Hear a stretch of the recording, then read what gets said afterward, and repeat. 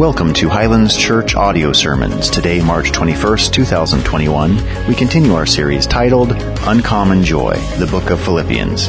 Today's sermon, The Reality and Responsibility of Following Jesus, will be taught to us by Pastor Thomas Slager out of Philippians chapter 2, verses 1 through 4.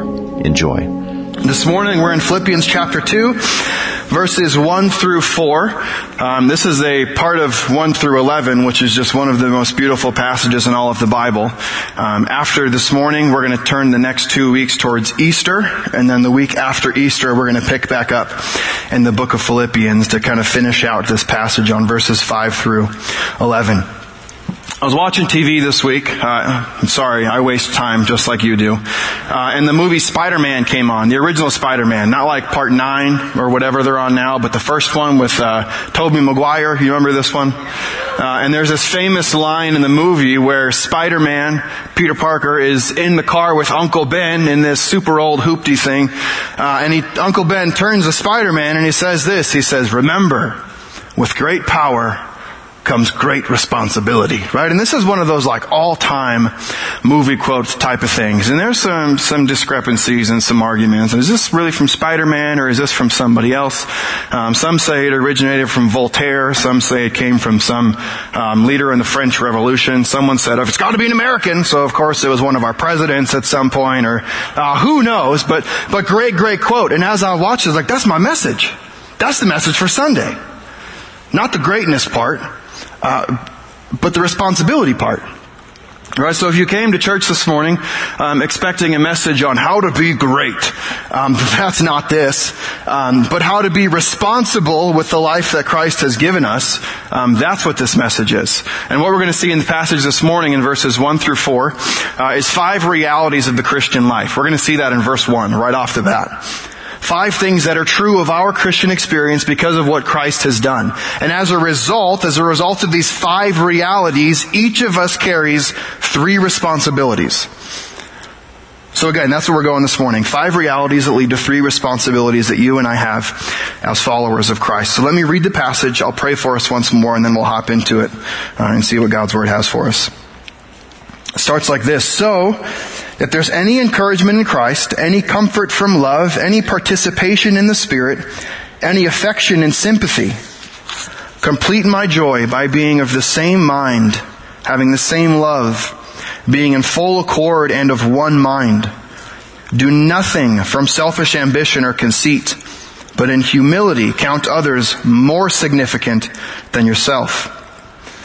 Let each of you look not only to his own interests, but also to the interests of others." Let's pray. God, though it's my voice that's been heard, we know this morning it's your word that's been spoken, and we trust your word as the authority for our life. God, there's so many things in this passage that I just don't like. They frustrate me, they're difficult. There's a way that I would rather live. But God, you call us to something greater. You call us to something higher. So this morning, would we see the issue is not in the text, the issue is actually in our heart. God, would we lay those issues at your feet this morning, realizing that those things died with you on the cross, that you rose again from the dead to defeat those things, so that we can truly live a life that glorifies and honors you. Holy Spirit, I ask this morning that you would open our mind so we can know you more. You'd open our eyes so we can see things maybe we haven't seen in the text before. We'd open our ears that we would hear you speaking into our life. That you'd open our hearts that we'd respond in love. And as a result, you'd open our mouths that we not only respond in worship, but respond with a life that just proclaims the glorious majesty of Jesus Christ. God, everything we do this morning is for your glory and your glory alone. And all God's people said, Amen. 5 realities that lead to 3 responsibilities in the Christian life. The first reality is encouragement. Encouragement. Verse 1 says, "So, if," now the word "if" here, it actually can also be translated since or because. So if you are in Christ, these things are in your life. So this says, so because of these things in your life. It's also a call for us to examine our life and say, man, are these things evident?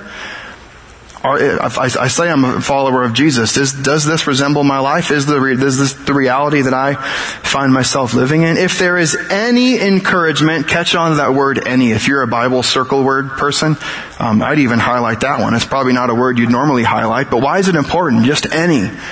Because we're not talking about total encouragement. We're not talking about complete comfort. We're not talking about perfect anything. We're about any.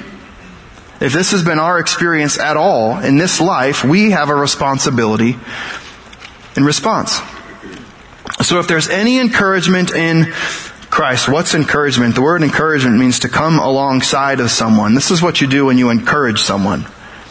Right? When you speak life over somebody, or you call a friend and you say, hey, I just wanted to tell you I'm praying for you and I hope you had a great day. Or, it means a lot to my wife is when an older mom comes alongside of her and said, hey, I know you feel like your kids are crazy, which is an accurate statement. But you know what, Mom? I just want to let you know you're doing a great job. You're doing a fantastic job.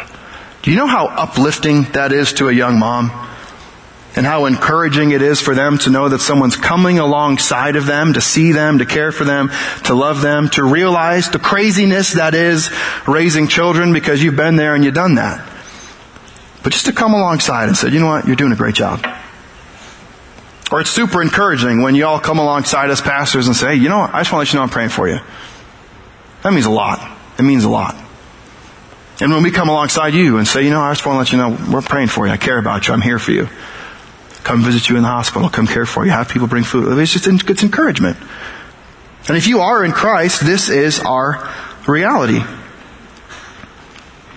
Jesus, Emmanuel. What's that mean? Emmanuel, God with us. Jesus' birth. He came alongside of us. You look at the Holy Spirit. We're going to see a second in John 16. What's the Holy Spirit do? He comes alongside of us. He participates in our life. He helps us.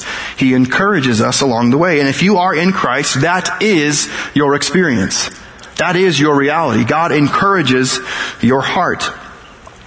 The second reality we see says any comfort from love. If there's any encouragement in Christ, any comfort from love. Comfort here means to alleviate someone's pain. When you think comfort here, I don't want you to think like the cozy, comfy beanbag chair you used to have. Or I don't want you to think of like cold sheets with warm snuggles, right? Like the comfort of that. The comfort here is like a warm hug on a hard day. Comfort here is when your kids hit heads on the trampoline. Again, when you wrap them up and say, man, I love you, I'm going to help you. Or when you kiss their boo-boo and put a Band-Aid on it. Or your wife comes home from her job, or your husband come home from his job, and they just had a really difficult day, and you come up and you comfort them. You're their shoulder to cry on. You're their friend to laugh with. You're their person to just process through pain with. We comfort those in our life. 2 Corinthians chapter 1 verses 3 and 4 says this, Blessed be the God and Father of our Lord Jesus Christ, the Father of mercies and the God of all comfort. That's a title given to Him in the Scriptures. The God of all comfort, who comforts us in all of our afflictions, so we may be able to comfort those who are in any affliction with the comfort with which we ourselves are comforted by God. Let me ask you a question real quick. How many of you have experienced the comfort of God in a painful trial in your life? That's what this verse promises. That God comes alongside us to comfort us. But then it goes on past that. It says God does that so that we may go and comfort other people who are experiencing similar things. So follow-up question. How many of you, in that painful trial, the comfort you received from God, have been able to extend comfort to someone else because they had gone through a similar trial? Right? That is our Christian experience. That's the reality of our life. Yes, God allows us to go through difficulty. He allows us to go through suffering. The end of chapter 1 promised this, by the way. He not only granted us to believe, but also granted us to suffer. Right? To be engaged in conflict. That is also part of the Christian life. But God comes alongside us to encourage us. He encourages us. He comforts us. And then we in turn go and comfort other people. The Christian reality is we receive God's comfort through God. And we also receive His comfort through God's people. That is our reality. God comforts us in our affliction. The third thing he says, any participation in the Spirit. So if there's any encouragement in Christ, any comfort from love, any participation in the Spirit. Participation, what's that? It's the same word here that we saw earlier with partnership. We have partnered with God as we live this Christian life. I think about it like this. I could tell my 8-year-old Elijah, and Jude will be 7 this week on Friday. I could tell them, hey, go in the backyard, build me a shed. Does that seem like an impossible task for like a 9-year-old and 7-year-old? Absolutely it does. Get out there, build me a shed. And sometimes this is how we feel like the Christian life is. Like God has told us, hey, get out there, build a metaphorical shed. Live a perfect life for me, glorify me, honor me, praise me, speak of me all the time, raise perfect kids, be a perfect mom, be a perfect dad. That's the standard God calls us to. And in a lot of ways, we feel like you're asking me to go build you a shed.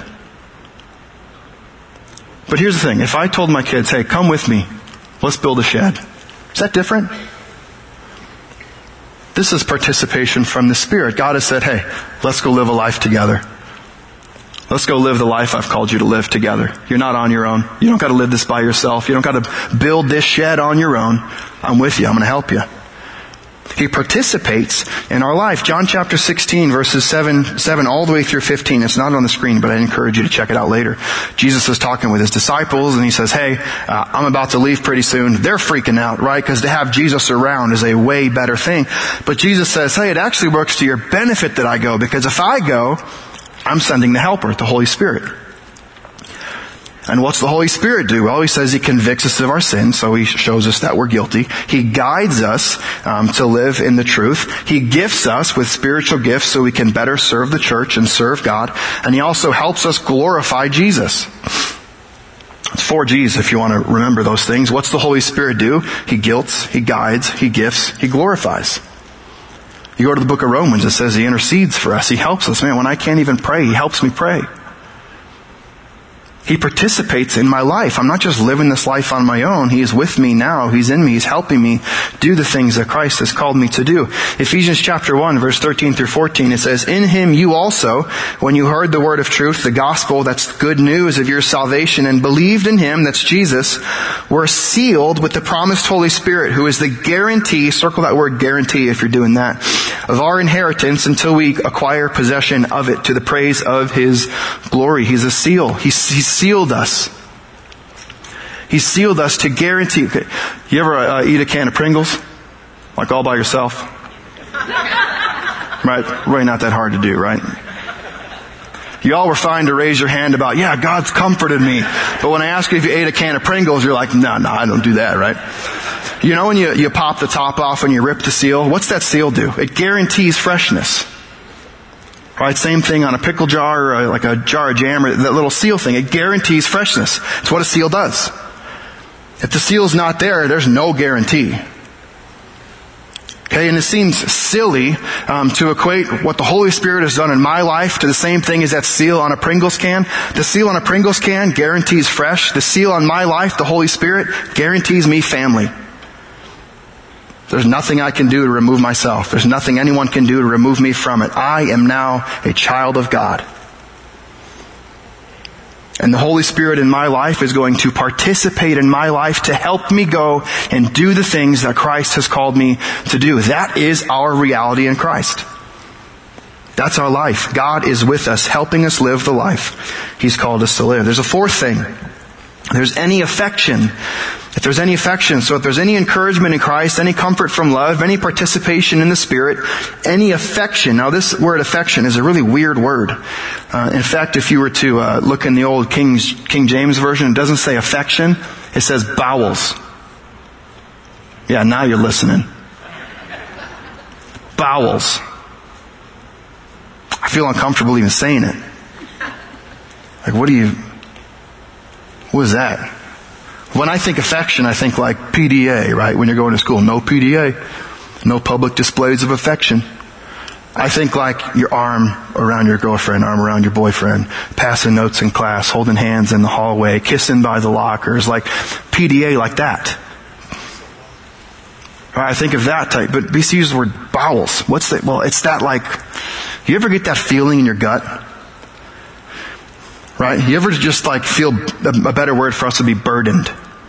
Just a burden for something. that you can't get rid of? Like if your kids ever stay out too late and you're waiting up in bed? I put my parents through that a few times. And you just feel that like, where are they? Or you ever get that feeling of like, I feel like I really need to call that person. Like I can't kick it. I can't get rid of it.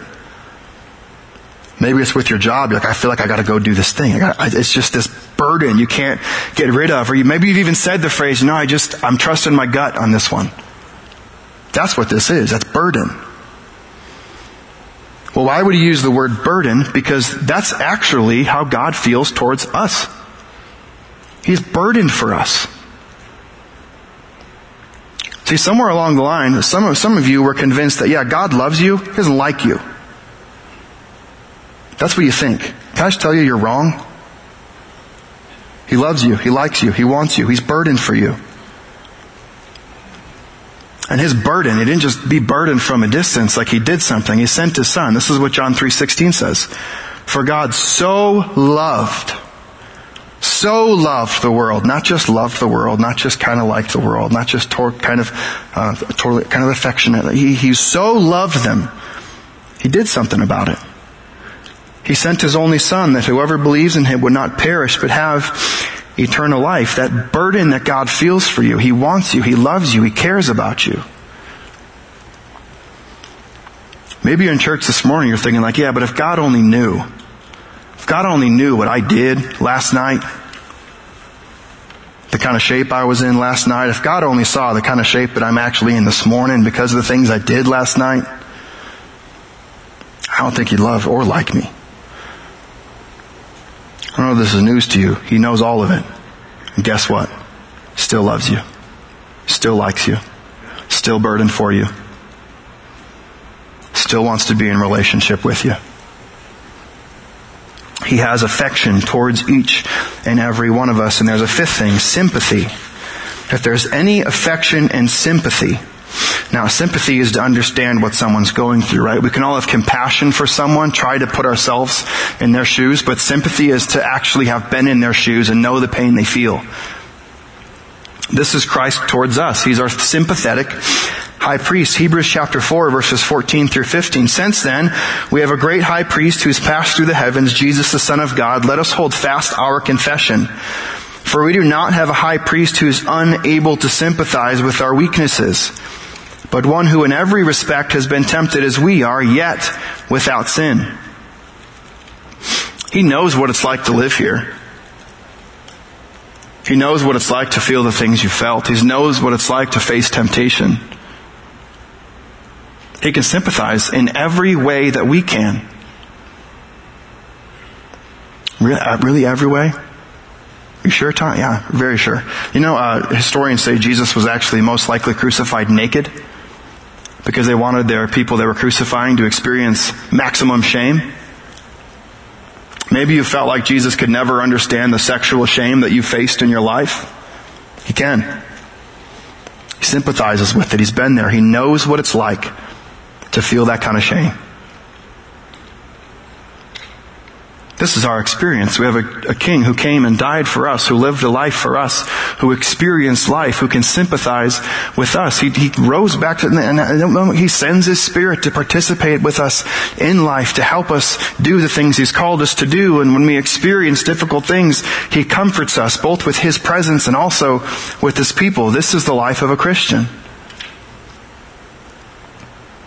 So since that is our reality, what are the responsibilities God gives us?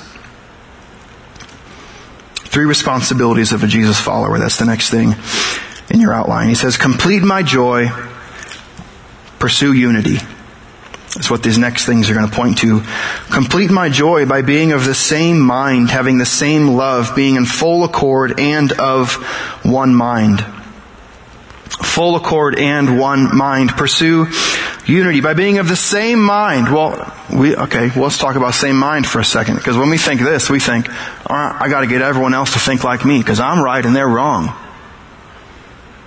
The right way to see this is obviously the way that I see this. The way I understand the world to be is obviously the right way to understand the world to be. So if we're going to be of same mind and we're going to pursue unity, that means I got to go out there and convince everyone else to think like me. No. Whose mind are we supposed to pursue? We're supposed to pursue the mind of Christ. So rather than us sitting down and arguing and bickering, and there's a place for that, to have healthy conversation and dialogue about things we disagree about, but what would it look like for brothers and sisters to sit down and instead of trying to prove a point or win an argument, what would it look like for us to sit down and say, man, what would it look like to understand this from the mind of Jesus? What if that was our pursuit? To see things the way God sees them. That's what this is calling us to pursue unity by being united with Jesus. Be of the same mind, same love. It's speaking here to partiality of loving all of God's people, not just some of God's people, even the weird ones you don't get along with. And everyone knows a weird Christian.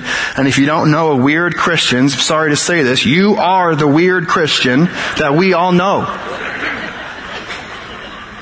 Okay? And we are all called to love each other. No partiality in this thing. You love the poor Christian. You love the rich Christian. You love the white Christian. You love the black Christian. You love the church. All of them. No partiality. Same love. And then he talks about being in full accord. Full accord. It's one in spirit. Might be what your translation says. One in spirit. And friends, if we are in Christ, there's one Christ, one baptism, one faith, one Lord, one Spirit. And if you are in Christ, we are one in spirit, because the same Spirit of God that's living inside of me is the same Spirit of God that's living inside of one of our elders, Monty, down here. It's the same Spirit of God that's living inside my friend Stan, that's living inside my friend Zach, that's living inside my friend Peter. It's the same Spirit of God. We are one in spirit. We're one. We're connected. We are united. We just need to realize and recognize that. He also says one mind. One mind here speaks of purpose, one thing, one motive, one thing on top of mind, one agenda. For Paul throughout the book in Philippians and Colossians, all the different books that he wrote, one goal, glory of Jesus. What's the purpose of our life? Is to glorify Jesus in everything we say and everything we do. With our great reality comes a great responsibility. Each and every one of us should pursue unity with God's people. Second responsibility he gives us, he tells us to be humble. He tells us to be humble. Verse 3 says, do nothing from selfish ambition or conceit. Nothing from selfish ambition or conceit. The selfish ambition is another weird word in our passage this morning. Because outside of the New Testament, it only occurs one time in history, and it's talking about politicians. Now, I don't mean this as like a blanket statement over all politicians, so please don't be like, Thomas hates politicians. I don't.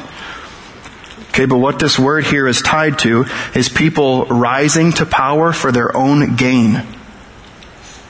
That's what this word speaks to. Selfish ambition. It's the type of ambition that seeks glory for self instead of glory for Jesus.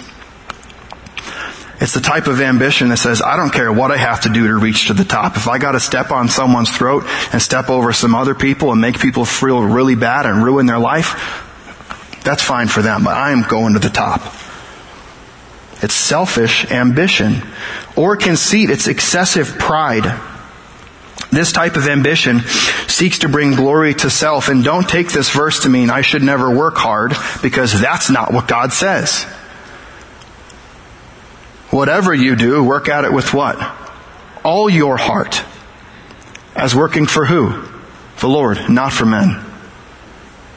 That's what God calls us to bust our butts, work as hard as we possibly can. For God's glory and not for our own. Do nothing from selfish ambition or conceit. Second part of verse 3. But in humility, count others more significant than yourself. What's humility?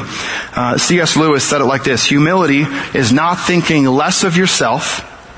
Humility is not thinking less of yourself, but it's thinking of yourself less. Okay, humility is not thinking less of yourself, it's thinking of yourself less. You, Christian, are not a doormat.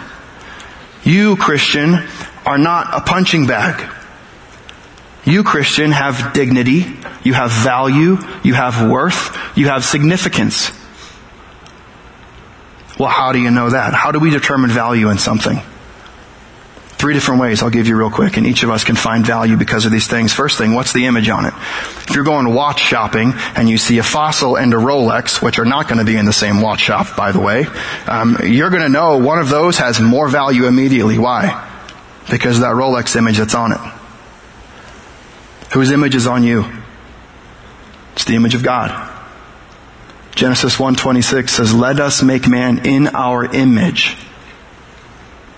We were made like God. That's the image on you. You are infinitely valuable. How else do we determine worth? Well, how much did you pay for it? Again, if you're going watch shopping and you see the Fossil next to the Rolex, which one's worth more? How much did you pay for it? This one cost you $200. This one cost you a whole lot more than $200. What's it worth? It's how much it was paid for. Well, how much are you worth? 1 Corinthians 6 says, "You are not your own. You were bought with a price." Who paid for you? Jesus paid for you. Are you worthy? Are you significant? Are you valuable? Absolutely. Why? The image of God is on you and Christ Himself paid for you. How else do we determine value? Well, the sentimental value. Things that really aren't worth a whole lot, but for whatever reason, they're worth a lot to you. My wife ran track as a little kid, set like some state and national records and cool stuff like that. She still has all of her track shirts. And I'm sure if I sold them, no one would buy them. It'd actually probably be better if I just cut them up into pieces and we used them to wash our cars and stuff like that, but she won't have it. Why? There's sentimental value. She has affection towards them. She likes them. She loves them. She doesn't want to get rid of them. Well, we covered that. That's the way God feels towards you. He loves you. He cares for you. He has affection to you. He's burdened for you. Are you valuable? Of course you are. You are made in the image of God. You are bought with a price. God cares for you, loves you, wants a relationship with you. But here's the deal. You're not the only one. Everyone is that person. So here's what he says, in humility, remember, humility is not thinking less of yourself because you are image of God, bought with a price. God loves you.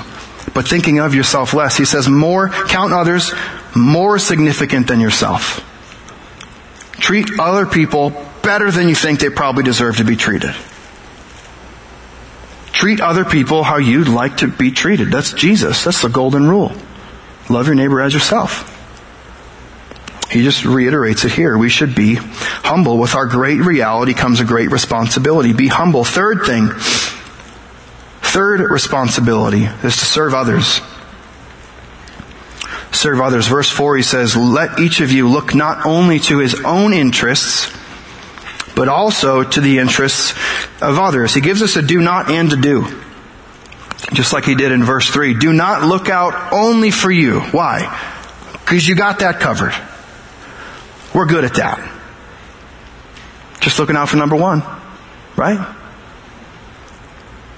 It's self-interest, self-preservation. I got to make sure I do the right thing. Got to do what's best for me. Self-promotion. I just got to put one foot forward so I can be a little bit ahead of the rest of the pack here, so the focus is on me. We're good at that. We're good at meeting our needs. We're good at finding out what we want. We're good at finding out what we need. But he says, do not look only. Yes, take care of yourself. Look to your needs. All those things. But life is more than that. Life is more than that. It also involves others, putting others first and serving others. Do not look only to your own interests, but also to the interests of others. It's looking out for other people. Instead of just looking out for ourselves, we need to look out, and that's a concentrated effort, by the way. We are typically, on most days, actively seeking to look out at what's best for us. What if we mindset shift and say, what would it look like for me to actively look out for those around me? This is what he's calling us to, not just our own interests, but the interests of others. Jesus did it like this in John chapter 13. Back in the day, you could think of the disciples and all the people wearing like crummy Birkenstocks. This is their shoe type of the day. They didn't have Jordans. They had bad Birkenstocks, real thin soles and like leather shoelaces. Not real good roads, not great highway systems, so shared the roads with donkeys, horses, goats, sheep, pigs, all the other stuff. Okay, and they don't have the nice sanitation, street sweepers and all the stuff like we do today, so the roads are nasty. So combine nasty roads with bad Birkenstocks and you end up with real gross feet. Okay, feeding themselves, kind of gross.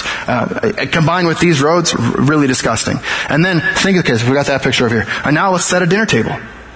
Okay, and it's not our dinner table where it's like multiple pieces of cutlery, too many plates, too many glasses, where you're just really not sure what to do with your hands at that point. We're talking like down low to the bottom, and maybe you're sitting on a little pillow with like your feet to the side, like you're riding side saddle on a horse or something like that, right?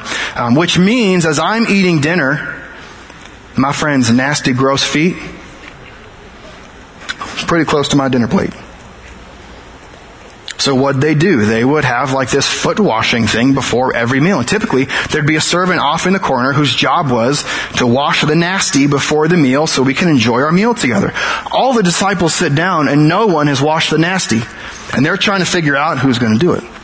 I am above this because I'm Peter. Right? On this rock I'll build my church. Sorry, guys. They're waiting around, and then who is the one who rises from the table, goes to the corner, takes the position of a servant, and then proceeds to wash all of their feet? It's Jesus. Tim quoted earlier, why would Jesus do such a thing? Because Jesus, the Son of Man, who has all authority, all power, all rule, the only kingdom that will never end, he came not to be served, but to serve and give his life as a ransom for many. He came to serve. He came to put other people's interests before his own. Christians, we have a fantastic reality. We have a great reality in Christ. So if our reality has been encouragement, if you've experienced God coming alongside of you or God's people coming alongside of you, if you've experienced comfort both from God and comfort also from God's people,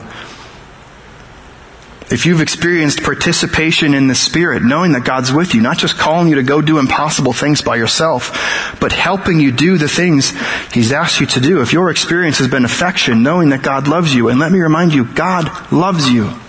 He loves you. And if your experience has been sympathy, if that's your reality, then the responsibility for all of us is to pursue unity, to be humble, and to serve others. I'm going to invite the band up. There's three really big things. It's kind of unfair to just say, hey, just do these three things. Just pursue perfect unity with people. Stop being so prideful. Just be humble. And just be a servant.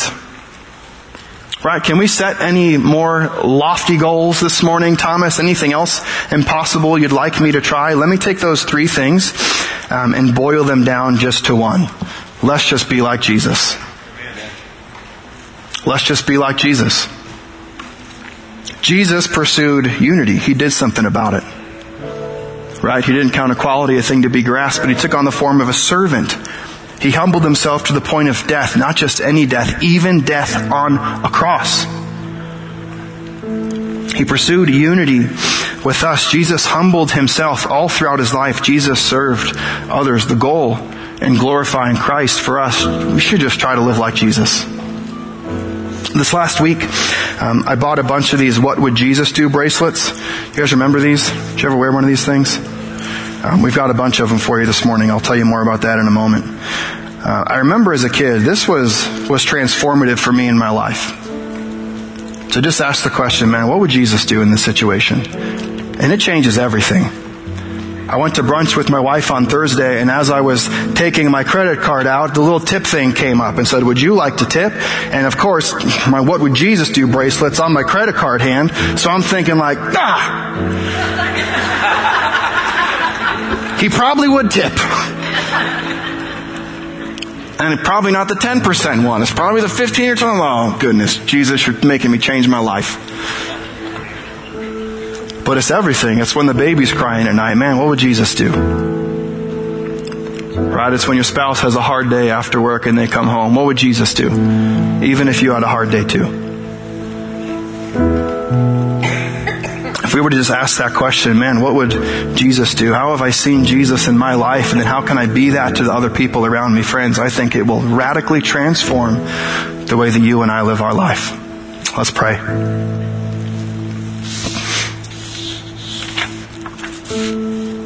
Jesus, thank you for coming and living the perfect life that we couldn't live. And Jesus, thanks for being a perfect model to us on how we should live.